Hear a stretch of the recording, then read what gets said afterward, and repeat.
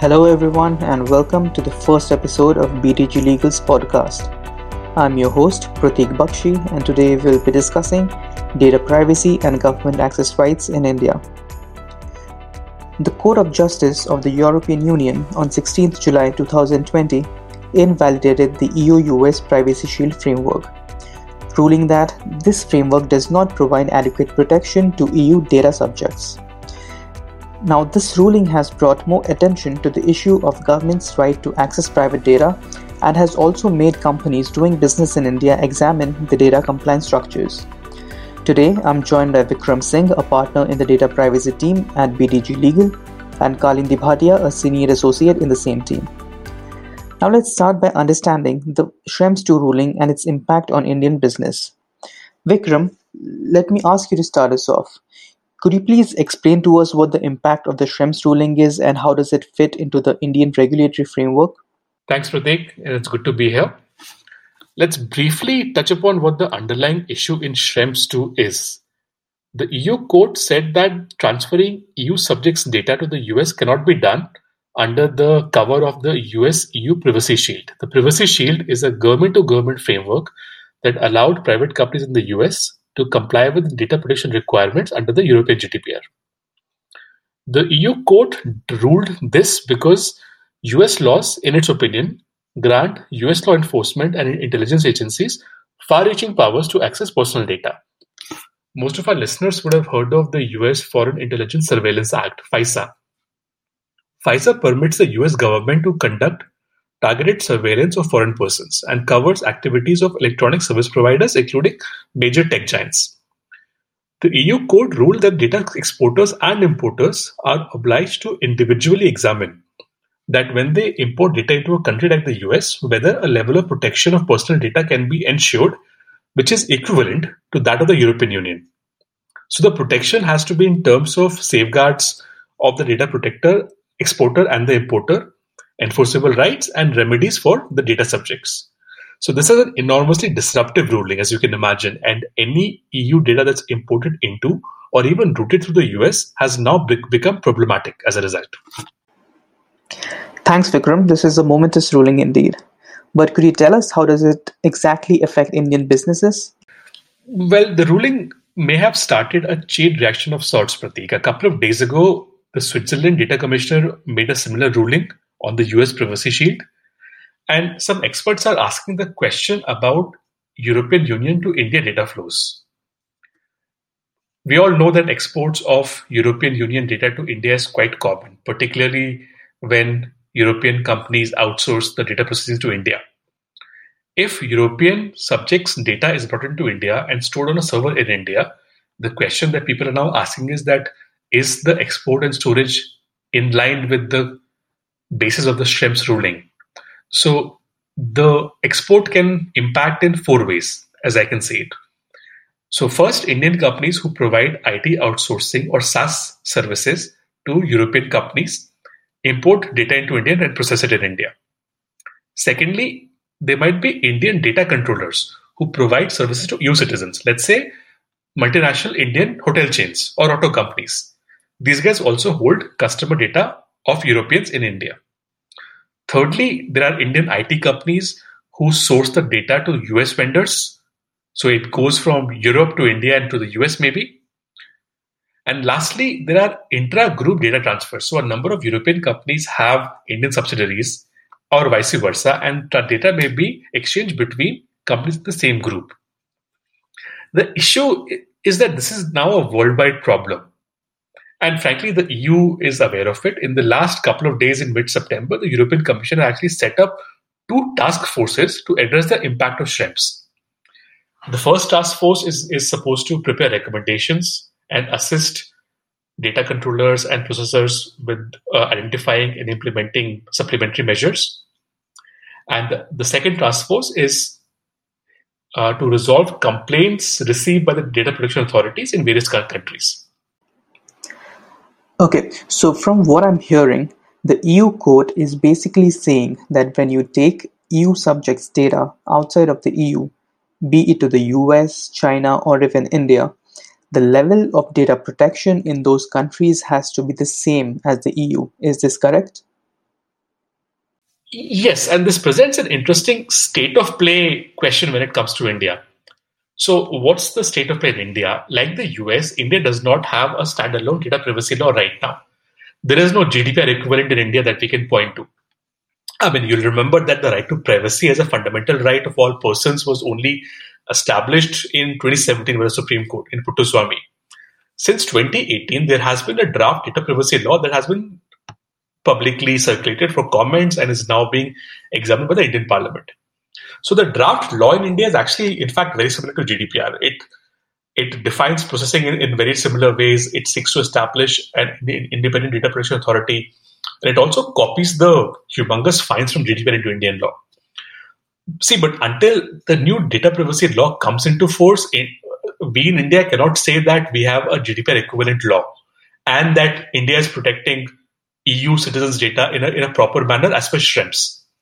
So, pending the Indian law coming into force, we have to look at the current Indian data access and surveillance law and see how they stack up. Now let's look into the state surveillance or data access side of things here.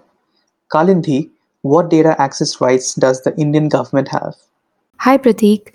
So, in order to see how electronic data access has evolved in India, we'll have to go back to the old telegraph laws. So, let's start with Section 5(2) of the Telegraph Act of 1885. This is the source law on electronic surveillance in India and permits the interception and disclosure of messages on the occurrence of any public emergency or in the interest of public safety.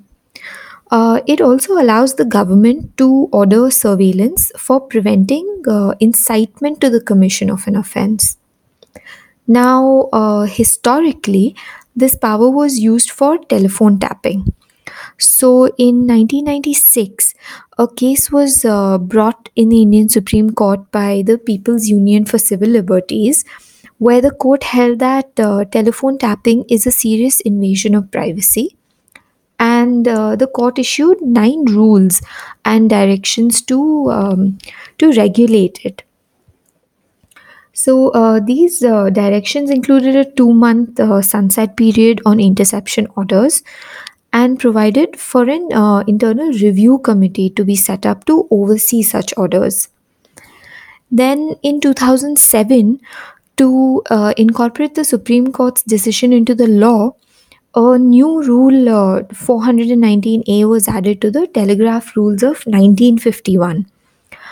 Under these rules, an interception order can only be issued when there is no other reasonable means for acquiring information.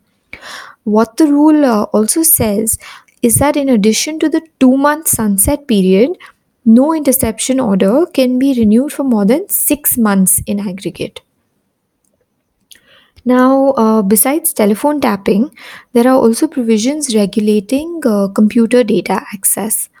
For this, we have Section 69 of the Information Technology Act of 2000, which tracks Section 5(2) of the Telegraph Act. So, this provision allows the government to intercept, monitor, or decrypt any information received or stored through a computer resource. Similarly, to mirror Rule 419A, we have the Information Technology Procedures and Safeguards for Interception, Monitoring, and Decryption of Information Rules, which were introduced in 2009. These rules require a degree of specificity and allow access to any information generated, transmitted, received, or stored in any computer resource and which is sent to or from any person or class of persons or which relates to any particular subject. Thanks, Kalindi. Vikram, let me get back to you on this. Are the data access rights in India the same, lesser, or greater than the US? And how does this fit into the rationale of the Schrems II ruling? So, there are many similarities, Prateek, but also some key differences in how Indian and US access laws work. So, as Kaladeep noted, Indian access laws are kind of rooted in telecom surveillance laws, telephone tapping laws, and this all happened in the 90s. So you can argue as an Indian lawyer that Indian law actually presents more barriers to data access than US law. So let's take a couple of examples and think this through. So FISA in the US allows US security agencies to carry out surveillance without court orders for up to 1 year. And as the name suggests, FISA surveillance is aimed at foreign individuals or foreign powers or property or stuff under foreign controls of foreign powers. Also, FISA does not authorize individual surveillance. It authorizes programs for 1 year. So in India, there is no equivalent law, there is no equivalent provision in India that allows the government to surveil someone for a year. You have what is known as a central monitoring system, CMS, which the Indian government operates. But surveillance in India has to be done under, like Kalandi said, Section 5.2 and Rule 419 of the Telegraph laws. Because Indian data interception laws derive from telephone tapping laws and also from the Supreme Court's 9 rules in the POCL judgment, it can be argued that the surveillance jurisprudence in India is actually more strict than FISA. So we don't have FISA's year-long authorizations. And in India, surveillance is allowed only when there is no reasonable alternative, at least under law. The other thing to note here is that Indian surveillance is not foreign or Indian focused. It's neutral. Indian law treats data of Indians and non-Indians alike, and they get the same safeguards. So even non-Indian data, if it needs to be given to the Indian government, has to be tested on elements of proportionality, time limitation, and also internal review. I think the last point to consider on this is the practical aspect. In practical terms, most data access requests in India are made for Indian citizens' data, in practical terms. Because we don't have a FISA-like law focused on foreign citizens' data, surveillance requests are almost never made for foreign citizens' data, and especially they are very rarely made to businesses holding data of foreign citizens for processing purposes. And are there any judicial remedies against the Indian government's data access rights? Yes, the surveillance powers of the Indian government derive from essentially a court order. So in 96, when the Indian Supreme Court gave the anti-phone tapping judgment in POCL, that's where this all started. There is an internal review mechanism already specified in the rules. And judicial review of surveillance in courts of constitutional law, essentially high courts and Supreme Courts, should be possible. Indian courts actually already act to stop illegal phone tapping. And I don't see why the same principles should not apply to data access. Now, coming back to my earlier point about practical measures, and practically also you can take some measures in addition to judicial review. I think one is that people examining is encryption. So government access rules in India enable the government to require a decryption key holder to provide assistance. But if the decryption key holder is not in India, if the decryption key is situated outside of India, then such an order will have to be served through MLAT procedures. So there are also some practical steps you can take to avoid surveillance in India. Thanks, Vikram. Let me close this out by asking you what's next and what should Indian companies be doing now? Right. So as next steps, Pratik, Indian companies should analyze their operation susceptibility to Indian law data access. So your vulnerability to this will depend on the nature and scope of the data you carry. Some data is inherently more interesting to law enforcement. I mean, think about bank records as opposed to, let's say, health data or insurance data. So Indian companies should evaluate what data they hold, for whom they hold it, and for what purpose. I think one thing that also is worth examining now is onward data transfer. So like we discussed early on in this podcast, that a number of Indian companies actually may be using US servers. They may be using data storage in the US. So any onward transfer of European data to the US also has to be examined now. Not just to the US, because, like we mentioned that the Schrems judgment has cast a light on pretty much all states with strong surveillance regime. So if an Indian company is sending data abroad to any state which has quote unquote strong surveillance, think of this point. And finally, operationally, you can put some safeguards. You can put technical safeguards, contractual safeguards.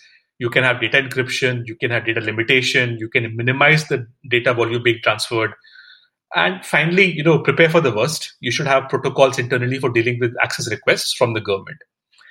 I'll just leave listeners with one thought that I think a very important point is now to just keep a watch on the proposed Indian data privacy law. It's before the parliament right now, and it's an interesting time in the data privacy space. Great. So I think that's our time for today. Thank you, Vikram and Kalindi, for your time. It would indeed be interesting to see in the next 2 to 3 months what responses the industry comes up with to deal with such regulatory upheavals and how this evolves data compliance in India. I thank you all on behalf of BTG Legal for tuning into this podcast. We look forward to bringing to you more such podcasts on various legal and regulatory updates in the future. Thank you.